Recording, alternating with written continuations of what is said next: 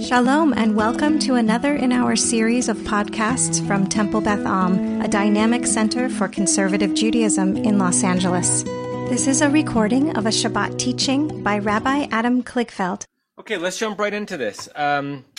This is going to be a legalistic shiur, but hopefully underneath it are some interesting questions about how we balance the push towards a lenient ruling, which makes it easy for people to observe, and the push for a values-based understanding of Jewish law, right? So when we're deciding Jewish law, are we just actually trying to figure out what is or is not the permitted approach to something, or are there also values that are coursing through that should inform or at least are created when the law gets put in place and followed?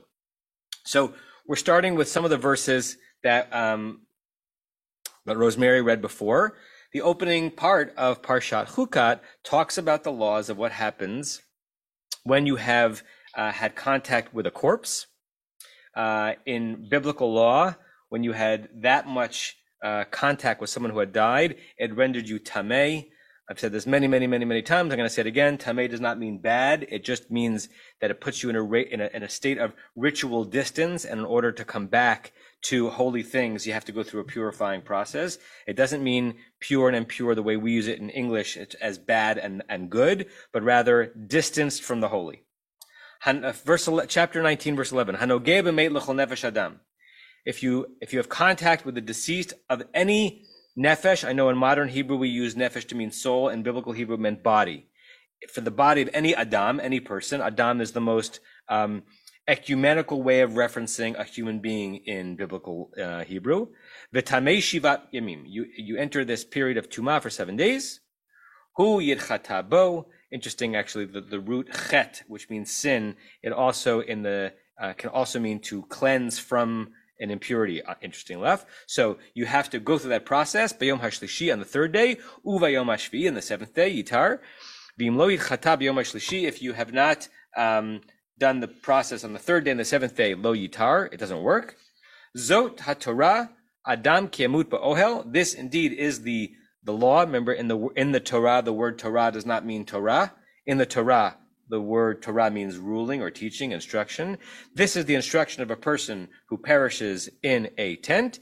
Kol haba el ha'ohel v'chol asher ba'ohel yitma shivat yamim. This is a new rule. Earlier on, it said that if you actually have physical contact with the deceased, then you are in this category of tameh. Now we're learning that even if you share a tent, a tented space, right? And this is actually very significant in modern Jewish law, particularly for someone who's a Kohen. For someone who's a Kohen, it takes it very seriously that they should not be anywhere near someone who has died, lest the Mashiach come tomorrow. I'm not shticking here, and the Kohen's service is needed.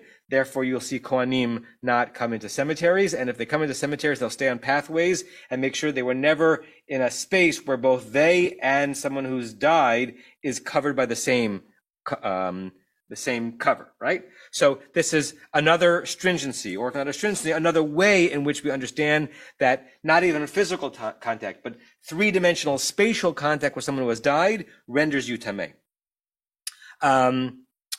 Okay, that's enough for that text. Any just questions on the meaning? Yes, Rosemary? Oh, let's get a microphone going around. 1 second, everyone. One sec. Just by reading it, I was just thinking there are jobs like people who clean the dead or wash and dress them up. Right. So these people are impure all their life. Right. So you're talking about someone who's on a Chevra Kadisha, right, and who is doing the very, very, very important mitzvah of bringing someone to burial. It's not that they are impure their entire lives, but every time they do one, they can't do another one for quite a while, or if they do another one, it distances how long they can return. And it doesn't mean that they're not living a normal life. It means that they can't come into the sanctuary to offer a sacrifice, right? It means that they have distance from certain ritual places in Jewish life, but not that they're diminished in any way. We might say that they are psychologically and emotionally drained. I like thinking of tameh and tahor through those prisms, right? It's not about clean or unclean. It's that if you have that much direct contact with someone who has lost their life, it's hard for your own life force not to be sapped on some level, even if you might feel elevated by having done something so holy. So if you're on the Chevra Kadisha, and remember the Chevra Kadisha is a much later notion than these biblical rules. It's hard to imagine how it was done back then, but ostensibly, yes, you became Tameh, and then you could no longer access the certain parts of ritual life until you had gone through the third day and seventh day. So they can never pray in the morning or in the evening? No, they can pray. You can pray when you're I mean, Tameh. in the group. You to can be pray a as part a of group. minyan. No, you can pray as a minyan, which you can't. And let's not. We're dancing in anachronisms because the notion of praying in a minyan is post temple, right? And the notion of going from being tameh to tahor in order to participate in temple life is pre-temple. So they didn't really overlap. But if we go back, I don't know, to the year 500 BCE, right? When the temple still stood. Well, that is a bad example because the temple was destroyed at that point. But during temple times, when all these laws were still in place, and we did not have the concept of davening in a minyan, if you were tameh because of this, it meant that you were tameh, and there were certain things that you couldn't do, but it didn't mean that you couldn't participate in community or be with your family. Yes, Bob. Let's get Bob the microphone. You know, in the first couple of phrases, you explained some of the Hebrew. I didn't get it. I didn't understand it at all. You went pretty fast. Okay. For my understanding. So what are some of the, is there, well, what were you explaining? There are like a few words here that you said are this and they're not that and they're this and they're that. Tameh and tahor, which are often translated to English as impure and pure. I think those English translations give a sense of the word that were not intended by the Torah. I think tameh and tahor really mean life ebbing versus life flowing. And that when you come into contact with someone whose life is ebbed completely, it has a life ebbing impact on you. And before you can come back into holiness, you have to go through a process. In English, those words denote something positive and negative. I don't think that's what the Torah meant by it. Go to the next source, okay? So this is not from Parshat Hukkat. This is a narrative towards the end of Bamidbar after the war with the Midianites. There's a lot of verses here. We'll go through this a little bit quickly because it's really to draw out one narrative detail. If you're following from home, it's Numbers chapter 31, but we're going to skip around a bit in the chapter. Vayidaber Adonai Moshe lemor, God said to Moses, saying, Nakom nikmat b'nei Israel, avenge the Israelites for their war with Midian, me'et Midianim, achar te'asef elamecha, meaning, Moshe, go to war, and afterwards you can come back to your people. Skip to verse 6. Vayishlach otam Moshe elef lamateh. Moses sent 1,000 from each tribe, latzava, to make an army. Otam and Viet Pinchas ben Elazar Kohen latzava. Pinchas, the one that we know from Parshat Pinchas, was the leader of this campaign. Uchlei hakodesh v'chatzotzot shua biado, and he had sacred utensils and he had shofars to rouse the troops. Verse 7. Vayitzba'u. This is the verb form of the noun sava, which means a host or an army. They encamped al Midian, or they engaged with warfare against the Midianites. Kasher tziva Adonai Moshe, God has commanded. Vayahargu kol zachar. They killed a lot of men. In fact, all the men. Skip to verse 13. I mean, it's right there, but if you're from home, skip to verse 13. Vayetzu Moshe ve'Elazar Kohen b'chol nesei ha'idad likratam el mechutz lamachaneh. When the war was over and the troops are coming back, Moses, Elazar, and all of the princes come out to greet the returning soldiers. Now, the soldiers have done what while they're out there? Which means they've come into contact with whom? Dead bodies, which means that their ritual status is ostensibly tameh. They haven't done anything wrong. I mean, we're not having a moral conversation right here. It may be that they did something wrong, but they did what God asked them to do. In warfare, you kill people. If you kill someone, you're hand in hand and probably, tented with someone who's died, which means when you come back, you might be celebrated as heroes for winning the war, but ritually speaking, you are tameh, and therefore you need to have a certain quarantine outside the camp. That's what it says. Vatem chanu michutz lamachaneh. They said, all of you, well done on the war, but camp outside the camp, shivat yamim, 7 days. Why? Kol horeg nefesh, b'chol nogeh b'chalal. Anyone who killed someone, and killing someone back then was not with a machine gun, it was hand to hand. B'chol nogeh b'chalal, anyone who touched a corpse, tidchata'u, you've got to go through this process. exactly as Parshat Hukkat said, on the third day and the seventh day, you and all of the people who you captured. Verse 48, so it skips to the end of the chapter. All of the commanders approached, the commanders of the thousands and the hundreds. Verse 49, they said to Moses, Abadecha nas'u et rosh anshe hamilchama. We checked all of our troops, the Israelite troops, asher biadenu, that is in our hands. Velo nifkad mimenu ish. Not one of them is unaccounted for. Meaning, what miracle happened during this war? Which person died? No Israelite died. What is the halachic significance? Halachic is an anachronistic term here. What's the legal significance of the Torah saying that all of the dead people who were dead in this situation were not Jewish? It means that the verses that say that a corpse defiles means any corpse. There's nothing jingoistic about this, right? We're not saying that if you have come into contact with a Jewish or an Israelite corpse, therefore you go into that status, but that a non-Jewish corpse is somehow lesser. It's a stringent law, but it's a stringent law that elevates the humanity of all people. I know that's a weird thing to say, right? Let's say the Torah had said, since nobody of the Israelites had died, and all the dead people are just non-Jews, all those laws from Parshat Hukkat don't apply because we're really only talking about the sanctity of a Jewish or Israelite corpse. It's not what it says. So the straight understanding from the Torah that says that any person who has died, because of the sanctity of that body, confers tum'ah, that sense of life-giving force, upon a person who touches it. And that is pretty much understood to be the case through Mishnaic law as well. Turn to source 3. This is the Mishnah Ohalot, an entire tractate dealing with tents, right? Not how to put them up like you're camping, but the law specifically of how Tumah is transmitted through a tent. In the 18th chapter of Ohalot, we have the following Mishnah. This is now, 1,000+ years after the Torah. Midorot Hagoyim, dwelling places where non-Jews have lived. You might, and the word Mador here, the word dira, apartment, right? Ladur means to live somewhere. Tamein, we suspect that they are tameh. It's translated here as unclean, but we've been through that, so it doesn't mean unclean. We suspect that they might have what? What might we suspect be hanging out in a dwelling place of a non-Jew? Potentially an unburied body. Kama yishev b'tochan v'yetzarich b'dika.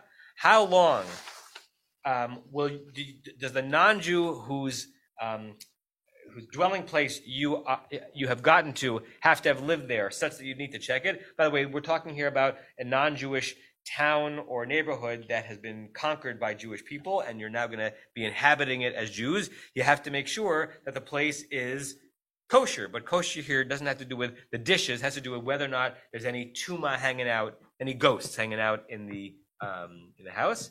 Arba'im yom. If you knew that a non-Jew lived there 40 days, afal pisha ein imo isha. Even if a man lived there alone without a woman, what's the implication? It's not what you think it is. The implication is, whether this has any historical evidence or not, that the Jews suspected that when non-Jewish women had miscarriages, which was very common, that rather than bring them out to the larger communal cemeteries, they would bury them in their own property. Right? By the way, could have happened, right? That pregnancies were lost all the time back then. And the commentary in this says that even if there was no non-Jewish woman living in that house, meaning even though you don't have a suspicion that somehow women were having miscarriages there and they were buried in the property, you still have to suspect that there are non-Jewish dead bodies that might be in the property. You have to check it out. At Mahim Bodkim, Mishnah 8, what do they check? At Habibim, the drains and the pipes, Ha'amukim, V'et Hamayim Hasuchim, and foul-smelling waters, right? The idea is that before you're going to make this a Jewish inhabitant, you have to make sure that Jews can move in and not be concerned about becoming tameh simply by being in a place where there's a dead body. Reinforcing what rule that we saw from the Torah, non-Jewish bodies confer tum'ah, right? That, again, by the way, is a elevation of the status of a non-Jewish person, right? Even non-Jewish people confer the status of tum'ah. Look at the next one. This is from the Talmud tractate Yevamot, and we have a different understanding. A lone voice in rabbinic literature that says, no, I don't think the verses from Parshat Hukkat that we read before apply to a non-Jew. Tanya, we learn in an earlier source. This is the second source on that page. B'chein haya Rabbi Shimon ben Yochai Omer. Rabbi Shimon ben Yochai, a very, very important sage from the era of the Mishnah, said, Kivrei goyim einan mitamin ba'ohel. That the graves of non-Jewish people do not confer tum'ah by means of a tent. Meaning, it's the case that if you are in the presence of a Jewish corpse and the same tenting is over both of you, that Jewish corpse confers tum'ah onto you. And we had thought up until now, based on the Torah and the Mishnah, that the same is true for non-Jews. Rabbi Shimon Yochai says no. And what's his proof text? Shinamar, because it says in a verse in the prophet Ezekiel, Va'atem tsoni, God is speaking to the Jews, you are my flock, Tson mariti, the sheep of my pasture, Adam atem, you are Adam, right? And what does Rabbi Shimon bar Yochai learn from that? Atem kruim Adam, you, my people, Jews, Hebrews, Israelites, you get the title Adam, even though the word Adam is the most ecumenical of words. Ve'ein hagoyim kruim Adam. And non-Jews are not called Adam. Why is that significant? If you go back to the first text, all of this has to do with Adam ki yamut ba'ohel. When an Adam dies in a tent, then if you share that tent with that person, that tumah is conferred to you. Rabbi Shimon ben Yochai says, based on Ezekiel, Adam only refers to us. The question that no one has the answer to is, what is he saying and why is he saying it? There are several possibilities. He could be speaking from a sort of racial, communal superiority complex. When the Torah refers to a human being, it refers to a full human being. Who are full human beings? Us. We, not them, right? And therefore, since we are the Adam and not they, then it is our dead bodies who confer this tumah, not theirs. Or he could be pushing for a leniency, not because he's moved by a particular value proposition, but he says, there are a lot of places in the world where you might run into dead non-Jews. There are many more non-Jews than Jews. If we are to be concerned that any place we go to that a non-Jew once lived, that there might be a non-Jewish person buried there, we won't be able to go anywhere. It's hard enough for us to figure out where to go where no Jews have died, right? We can't interview Rabbi Shimon bar Yochai, but the impact of his ruling is lenient. The feeling of his ruling is uncomfortable. The impact of his ruling is you have to be less concerned when you go into places, because if only non-Jews live there, all right, if they died, big deal. Not big deal that they died, but it doesn't have, a non-Jewish body doesn't have ritual impact on me. That's a leniency. But the leniency is through the prism of saying, why? Because a non-Jewish body is halachically, legalistically, like the carcass of an animal, rather than like the corpse of a human being. A carcass of an animal does not render the same kind of impurity as a human corpse does. It could Sandra. just be different. It doesn't necessarily have to render it as a carcass of an animal. It could simply be different. Right. So what Sandra's saying is that it could be in between, that he's not saying, since they're not like our corpses, they're like animals, just be a different category. And that category is the category of a non-Jewish person whose death was probably sad, but it doesn't impact our ritual life. By the way, that's a very kind of normative thing to say, that our laws affect us. And we're affected by in the same way that we're not affected when we were waiting for a minyan, when Hector, whom we love, as a member of our staff, when he walked into the room, he didn't affect us ritually. We couldn't do the service without him because he sets everything up, but because he's not of the covenant, there's nothing against him, he has a different faith, he doesn't impact our ritual life. This could be just a natural extension of that. The non-Jews with whom we live, they die. Their deaths don't impact us in the same way that Jewish deaths do, not because they're lesser, they just don't. It's a different thing. We don't know exactly what he meant. What we do know is that it makes us a little bit uncomfortable to imagine it. I want you to, we're going to read for a second this little story or remembrance by Rabbi Ethan Tucker, my dear friend and former chavruta, who's one of the founders of Mechon Hadar. who was writing about this topic. Alan, do you want to read this into the microphone? Years ago, I was privileged to share time in the Beit Midrash of the Jewish Theological Seminary with Rabbi Morris Shapiro. Rabbi Shapiro had been a childhood prodigy at Yeshivat Chochmei Lublin in Poland.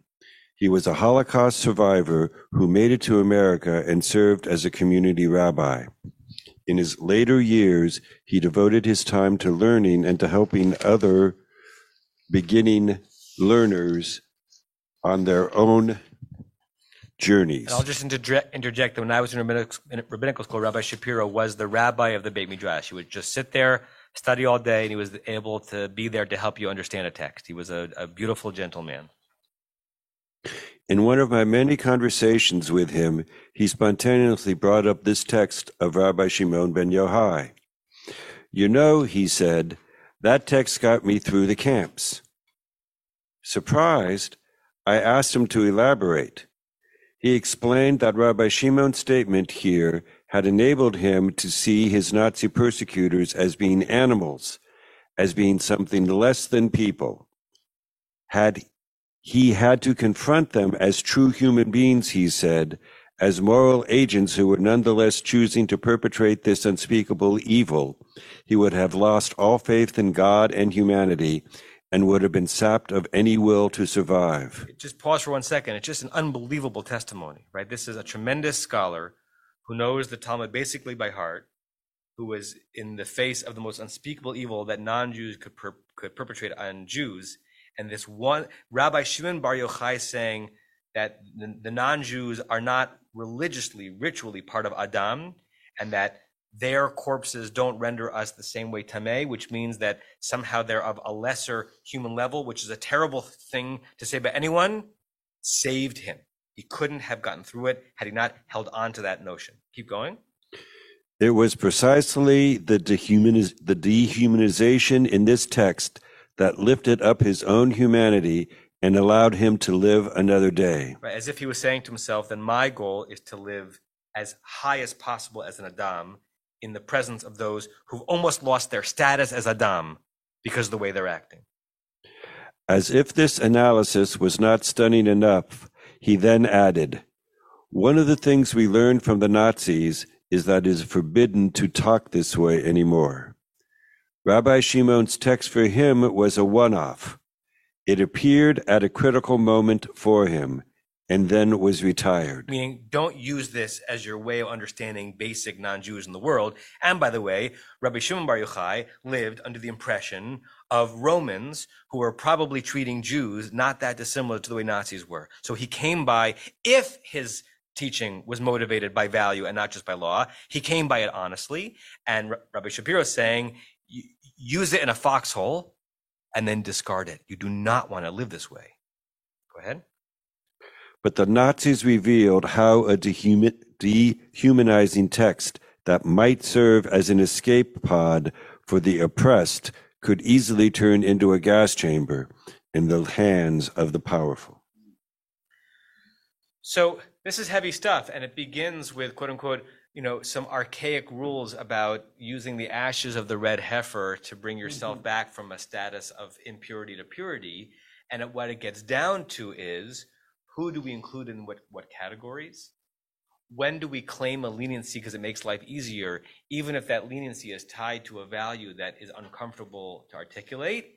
And sometimes a value which is uncomfortable to articulate in general situations can be a salvation to someone who needs some way to understand how a human being could act unhumanly, right? The Nazis were dehumanizing us and murdering us, and therefore, in some ways, reducing themselves from the status of being worthy of being called humans. And Rabbi Shapiro would have said, had a Nazi died in front of him and he shared a tent with him, he would have relied on Rabbi Shimon bar Yochai saying, this person lived, this person died. He confers no ritual change to me because he's right below that level. 1 second, Rosa, because there was a hand up over here. Rosemary? Let's give Rosemary the microphone. What Ben Shimon says, it's it's more logical because right now we are living in a land here or in Middle East. We don't know who has lived there before. I mean, I was going to school. They started in one of the neighborhoods to dig to make the road. Yes. And they found a lot of bodies because years ago, I don't know when, there was a cemetery there. Yes. But people had built and lived there. So it's logical to accept that because if not, we can't live anywhere. Right. How do we know who was underground? Right. And again, so Rabbi Shimon Bar Yochai might have just been a pragmatic rabbi issuing a lenient ruling to make life more livable, or he might have been trying to tell us something about how he understood non-Jews, or he was saying that to make the statement is not turn them into animals, it just creates a third ritual category, and to say that if you're in our covenant, your bodies impact us, and if you're not, it's not that we don't care about you, but your bodies don't impact us in the same way, right? That's less heavy, less laden down with what could be painful. Yes, Rosa, will you give Rosa the microphone? Dehumanize us because it was easier for them to do their job if they didn't see us as human. The commander of the Auschwitz concentration camp admitted to that. He said, making us look inhuman, treating us as human, just made it a whole lot easier to kill them because they didn't appear human anymore. Well, I think it was both, Rosa, right? And without getting too deep into a discussion of the Shoah, I think it's both the case that since the society for a generation or more had convinced themselves that Jews were less than human, it actually created the raison d'etre for the Shoah, and then continuing to think of them as subhuman or as rat made it more easy for them to justify them. Yeah, of course. And in the process, Rabbi Shapiro is saying what the Nazis felt about us is really what they did to themselves because they lowered themselves from the status of humanity. Sandra. Isn't it ironic that the Rabbi Shapiro, using the tools that Nazis used to be able to annihilate us, Yes. allowed him to survive? Yeah. It's So also dehumanized. Yeah.